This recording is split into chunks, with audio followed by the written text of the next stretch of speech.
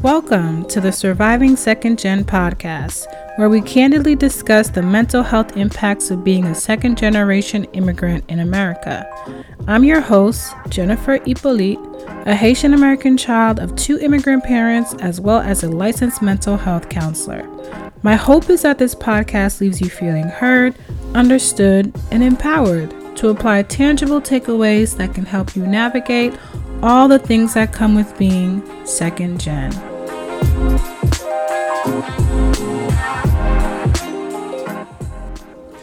All right, welcome to episode 1 of the Surviving Second Gen podcast. I'm so excited. I'm your host, Jennifer Hippolyte, licensed mental health counselor, ready to get into this conversation. I'm just excited this is happening. This is something that I have been working on in my mind, just not actually putting it out there. I mean, conversations definitely have sparked this idea and wanting to really put it into podcast form, but I'm just really happy to actually be putting it into podcast form today and for times to come, because this is just episode 1. So I'm just really, really excited that this is happening and I'm in this space. So I just want to thank you wherever you are that you're listening to this. Thank you so much for just tuning in to this very first episode, because there's more episodes to come. There's so much to discuss and unpack, and this is the space that we're going to do it in. We're going to do it together. So yeah, thank you for tuning in. But I want to get right into it. Let's get into the first episode. So in today's episode, I want to talk about really defining what it means to be a second generation immigrant. So there's so many different variations of what this title or what this word means. And I want to be clear about it because this is what the premise of the show is about, right? So I want to make sure that the definition that we use is consistent throughout this episode and the episodes to come.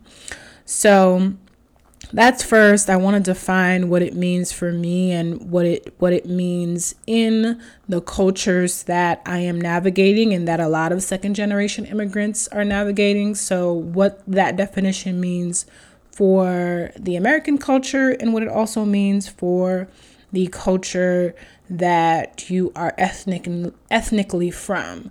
So that's what I want to define. And then also in this episode, I really want to talk about what that means for you, right? So what do you do with these definitions that you are receiving, this messaging that you are receiving about being a second generation American, and what you can do with it? So that's what we're going to dive into in this episode. So first, I want to define what second generation immigrant means for me. So how we're using it in this podcast. So for me, a second generation immigrant is a person that was born in the States, so born in the US, and their parents or one of their parents was born outside of the United States. So they are foreign born. So that's my definition of second generation immigrant that I use. But it's interesting, in my research, I've seen some other variations of that. First generation American is also a title or definition that I use to describe myself as well, being that I am the first in my family to be a U.S. citizen, right? Born on U.S. soil versus my parents, who both of them were born in Haiti, right? So they're first generation immigrants, and me being their child makes me a second generation immigrant, and me being the first to be born in America makes me a first generation American. Simple, right? Well, not that simple for some. And honestly, I really didn't dive into these definitions until maybe like I was like 20. I kind of like knew exactly, oh, first generation, second generation. That's how that works. Okay. Like that's when I really like settled in it. So no shade for those who don't know exactly how that setup is. But I've seen also in doing some research that some people kind of switch up the definitions. And I think that's as of, I don't know, more recently, where they call the parents who were born in another country first generation American. And then the child of those parents are second generation Americans. And I think that's interesting. Also confusing. Because I don't know, like, I think it's pretty straightforward, being that I was the first to be a U.S. citizen, that I am the first generation American, right? Like, I think being a U.S. citizen is different than being a naturalized citizen. Like, when you are an immigrant, you have the opportunity, some, to go through this long process of being a naturalized citizen. And I think saying that person is a first generation American, it does a couple of things. I think it takes away the really difficult, tedious process of being a naturalized citizen. And I think for some, there's a lot of, what's the word I'm looking for? The trouble that you go through to do that just so you can be legal. I don't know that the person, I don't know. Everybody's different, right? I don't know that the first generation American is specifically the title that one may be looking for. I don't know.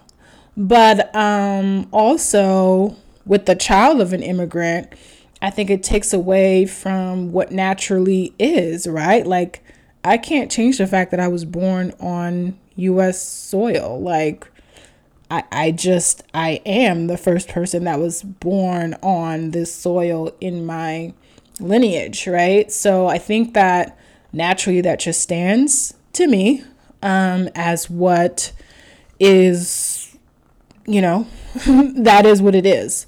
So yeah, I think that's a little bit confusing to do it that way. So hence why I like to stick to the definition that I mentioned earlier of being a second generation immigrant when one or two of your parents are of foreign descent. So yeah, but I've also seen a variation recently that is super new to me, not something that I here in conversation, is 1.5 or 1.5 generation immigrant. So basically that's someone who was born in another country but came here in their early teens. So that's a little bit different. And that would describe individuals like my siblings, for example, because they were born in Haiti and came here in their early teens. So they could identify as 1.5 generation immigrant, which that delineation, using that is, I think using that variation is an important one. I know based on the experiences that I've had personally in my household versus other immigrant families that I've seen, there's definitely a difference in individuals that have immigrated to the country in their adult age versus those who came in their teen years versus those who came in childhood. Like, there's differences in that. There's differences in their experiences in the American culture. There's differences in how they relate to their native culture. So I think that designation is an interesting one. I think it's something that we can definitely, talk about more, because that in itself changes, what experiences are for different individuals who consider themselves immigrants. So yeah, that's another variation. So I think all these variations definitely can help guide, how that person has dealt with a second generation immigrant experience. I mean, even when you think about children of immigrants who have two foreign-born parent versus one foreign-born parent, right? So, me, for example, both of my parents are from Haiti, but there are some people who one of their parents was born in another country, and one of their parents is American. So their experience is going to look different than mine, because there's some, I guess, headway they have in knowing the American experience, or being used to that culture, or being a part of their household that I and other people may not get, right? That's not always the case, but that could very well be the case for some individuals. And then, even going another layer into this, which this is a different conversation, but, whether or not that parent that's foreign born is the mom or the dad also has a level of importance, because usually a lot of time the mom's culture really dominates how the household is run, right? So if it's the mom that is a foreigner versus the dad, that experience may look very well like a person who has both parents from a foreign background, So the nuances of it are interesting to me, right? And then when you think about also individuals who have two foreign-born parents, but each parent is from a different country, like so many cultures and things to navigate there, right? Like, I think about like cultures who are more dominant. I don't know if that's the word to use, but just cultures that have a lot of richness. Yeah, maybe richness is a better word to describe it, like very rich in their traditions and ideas and beliefs and customs. When those kind of cultures come together, like the Haitian culture, for example, is a very rich culture. There's so many, beliefs and customs and traditions that are a part of the culture that makes it just a very strong culture. And when you combine that, for example, I don't know, with like the Nigerian culture, that's another very rich culture, right? And imagine having those two rich cultures in a household, right? And this child of immigrants is having to navigate those two cultures as well as the American culture. Like, wow, what a combination of things to work through as an individual, identities to traverse as an individual. So those are the things that, I think about when I think about second generation immigrant experiences, the variations that come from that, and how it can look different for each of these variations. And then when I think about like an individual who has two foreign-born parents, I think about language. Like, if both of those cultures have different languages, that's another layer of navigating the culture, because language is a big piece of a person's culture, right? So if they have to learn that language, use that language in the household or with family members, man, just being bilingual is enough, so having to navigate 3 or 4 maybe languages, because some countries have several languages that are part of their heritage. So yeah, and that brings me to my other point that I wanted to touch on in this episode is really the culture or background that you're from, how they see you and define your second generation immigrant status, right? So like what they use to define that about you. And I think that language is one of them, like a big one.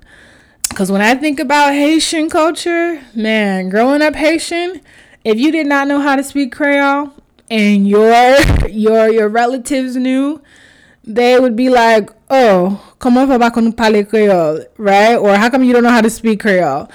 And it was just like shade, because it was just like, how are you, Haitian? Because they feel like, and that's another thing that they use to, they feel like you're very much Haitian, right? If both of your parents are Haitian, both of them are foreign born, then that's what you are. So for them, it's like, how are you this ethnicity and you don't know the language?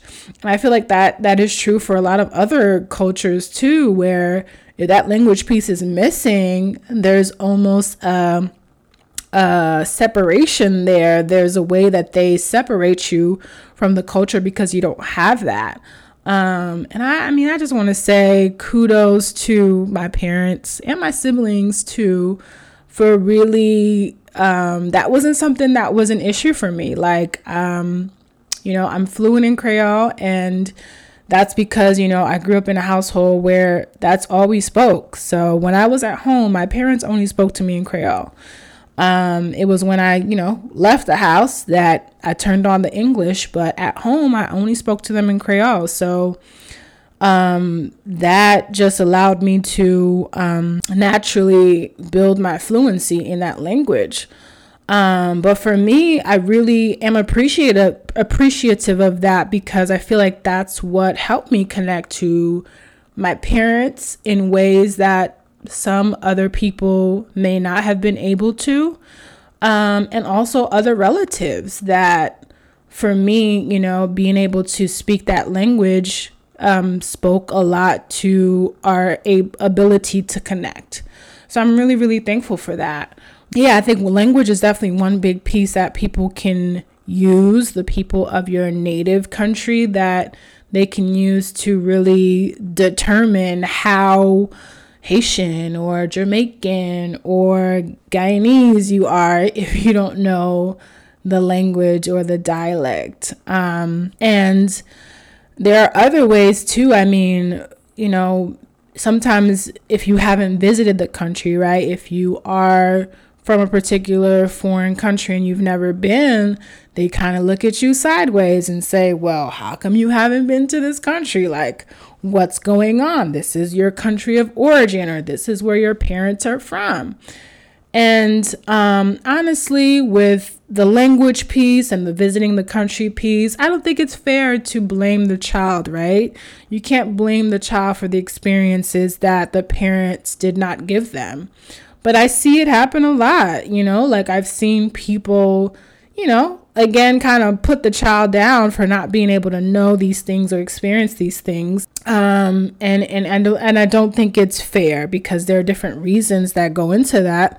There are some parents who literally didn't learn the language. The grandmother may be the person that holds the key to the language, right? The parents may not know the language, and they can't even pass it on if they wanted to. So, why put that on the child? I think there are things as an adult, and we could talk about that a little bit later in the episode, that you can do with those things. But as a child, there's really not much the child can control in terms of what they are able to experience, right? But I think that's something that, again, the ethnic background that you're from, the people from that country can sometimes use against you to make you feel like you're not X country enough. And I think that a lot of times they'll use that as a way to separate you and make you feel like, you're just American. That's why you don't know these things. You're just American. Like basically using you being an American as an insult. And I think that's where the identity and mental health issues can kick in, right? Because you are being told from one culture you're not this enough. And then another culture, which could be the American culture, telling you, why are you like this? Like, why are you doing things this way? Not understanding how your household is and what you're being told and the messages that you're given in your household, right? Because I think about my household, for example, like I was raised Haitian. And for some people that may be like, what do you mean? Like, I was raised in America, but I was raised Haitian. I was not raised with American values and ideas and beliefs. I was raised Haitian. Going back to the Creole piece, right? In my household, we spoke Creole. Food piece, which is a huge part of a lot of different cultures. My mom only cooked Haitian food. Like, that's what we ate. We didn't go out to eat. And, like at this moment in time, as I'm doing this podcast, I would love me a good plate of Haitian food. But anyways, but growing up, I was just like, enough. Can we go out to eat? But that was just not an option. Like, we could not go out to eat. That was not a thing that we did outside of the financial piece, but just culturally, that's not something you do. Like, you cook fresh food very often. And that's what my mom did. She cooked only Haitian food, right? So when I say like I grew up Haitian, I grew up Haitian. So it's like being born in this country is something that I could not control, but having to navigate being Haitian in my household, right? But going outside into American society and having to navigate the ideals of an American society, that's where the cultural piece, that's where the identity crisis comes in, right? And when you think about all the identity phases that a child has to go through, when you add that cultural piece on top of it, man, that's a lot to navigate. And it really didn't hit me that it was I knew when it was happening, I felt the battle and I knew that it was difficult, but I didn't understand what I was going through. I was just like, I'm expected to do this at home, but then when I go outside, I'm expected to do that, or people question this or that. And it was just like, I don't know what I'm doing, but there's no blueprint. You're not given a blueprint on how to navigate these things, especially when you are the first generation doing it. If you are first generation American, you're trying to figure out, how do I be American? What is American? Because I'm being told I'm Haitian. And I know I'm Haitian, right? That's what runs through my blood. That's what I am. But at the same time, I'm in a society where I'm not Haitian. So there's so many nuances to navigating that, and so much that impacts your mental health when you are navigating those things. But that brings me back to the last point that I want to talk about is really, what do you do with these messages that you receive, about your identity and how you're supposed to show up in these cultural spaces? Because again, as a child, there's a lot that you can't control. Some of it is really just out of your hands. You're just taking what you can get. But when you get to be an adult, there's a lot more in your control. There's a lot more that you can do to make that identity yours and make it make sense for you. And that's really the goal of having these conversations, is to really look back into the messages that you have received and think about it now as an adult, what those messages mean to you and what you want to do with them. Because there are some things that messages that you receive or things that you are told from the culture where your parents are from that I think have value, right? I mean, as I was saying before, sometimes they use it as a put down, like, oh, how come you don't know this? And you may get triggered by that. And I want you to really process, why you are triggered by that, right? So if they tell you, How come you don't know the language? Like, what's going on with that? And you feel some type of way about it. Why do you feel some type of way? Because there may be, I do feel like there is some validity, or not validity, but there is something to take from them saying those things, right? Because they are the people of the country. They are the people of that culture. So there are things for them that resonate and makes them feel like this is what makes them them, right? So I think there's value in taking that and understanding what that means for you. Because, for example, like if you do have a parent who doesn't speak the language, right? But you have a grandmother who only speaks the language of your culture. There's so much power you have in learning the language to connect with your grandmother or relatives back home. I know for me specifically, that's another layer of learning the language. Like when I have visited Haiti, like my cousins are always like, oh my gosh, like you speak Creole so well. How did you do that? Like, how did you, learn it? And it's just like, I appreciate that because I feel good because I'm like, okay, like, like it feels good to hear that. But also it feels good to know that I can connect with them because I do have the language, right? Like I can go into that country and catch up with them, even though I haven't seen them for years, but we can connect because that language piece is there. So I think that's how you take that criticism, I guess, and use it for you to figure out, is there something that you can do to really make it make sense for you, or you want your identity to look for you.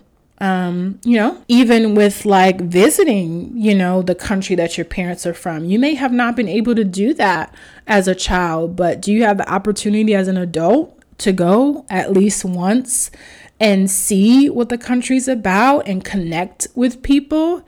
Will that make you feel more connected to the country? If it does, why not, right? Why not make that trip and allow yourself to be exposed to the culture in a way that you may not have been exposed to it growing up? So I think those are the things that you can decide for yourself really is the piece that helps you connect to your culture, that makes sense for you, that makes it really salient in your life, that speaks to your soul.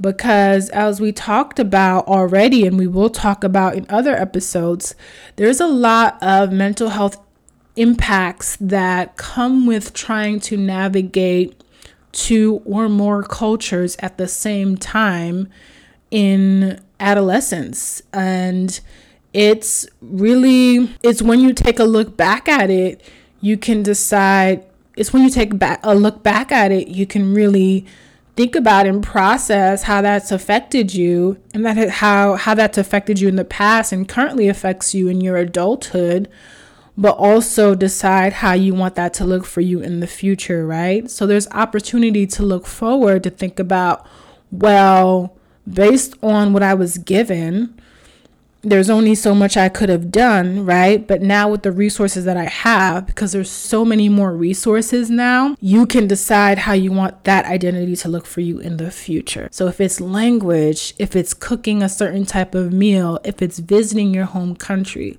whatever it is that resonates with you, you can tap into that and make your cultural identity make sense for you.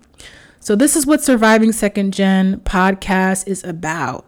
It's about understanding how culture and navigating the cultures of your family have impacted you, but how you can make new experiences for yourself that resonate with who you are today. Because there is that opportunity for growth in a way that really sits well with you, that really makes sense for you, not based on what other people are telling you or the messaging that you're receiving, but based on your personal idea of growth and how you want that to look to impact your mental health positively. So Thank you all for listening to the very first episode of the Surviving Second Gen podcast. We have so much more to talk about, but this is just a little taste of the things that I really want people to process and really be able to bring to the forefront so we can have honest conversations about these and get to a place where we feel good in navigating any space that we go to, because we feel good in who we are and how we identify. So thank you again for tuning into this episode. We will see you in the next one. If you found today's episode valuable, or this podcast as a whole, I invite you to leave a 5-star review and also leave a comment letting others know what you gained from this episode. This allows for our podcast to gain more visibility and for it to reach the people that want to hear this information. Also, we invite you to engage in the comments on the YouTube page, Surviving Second Gen Podcast, so we can continue this rich conversation that we're having today.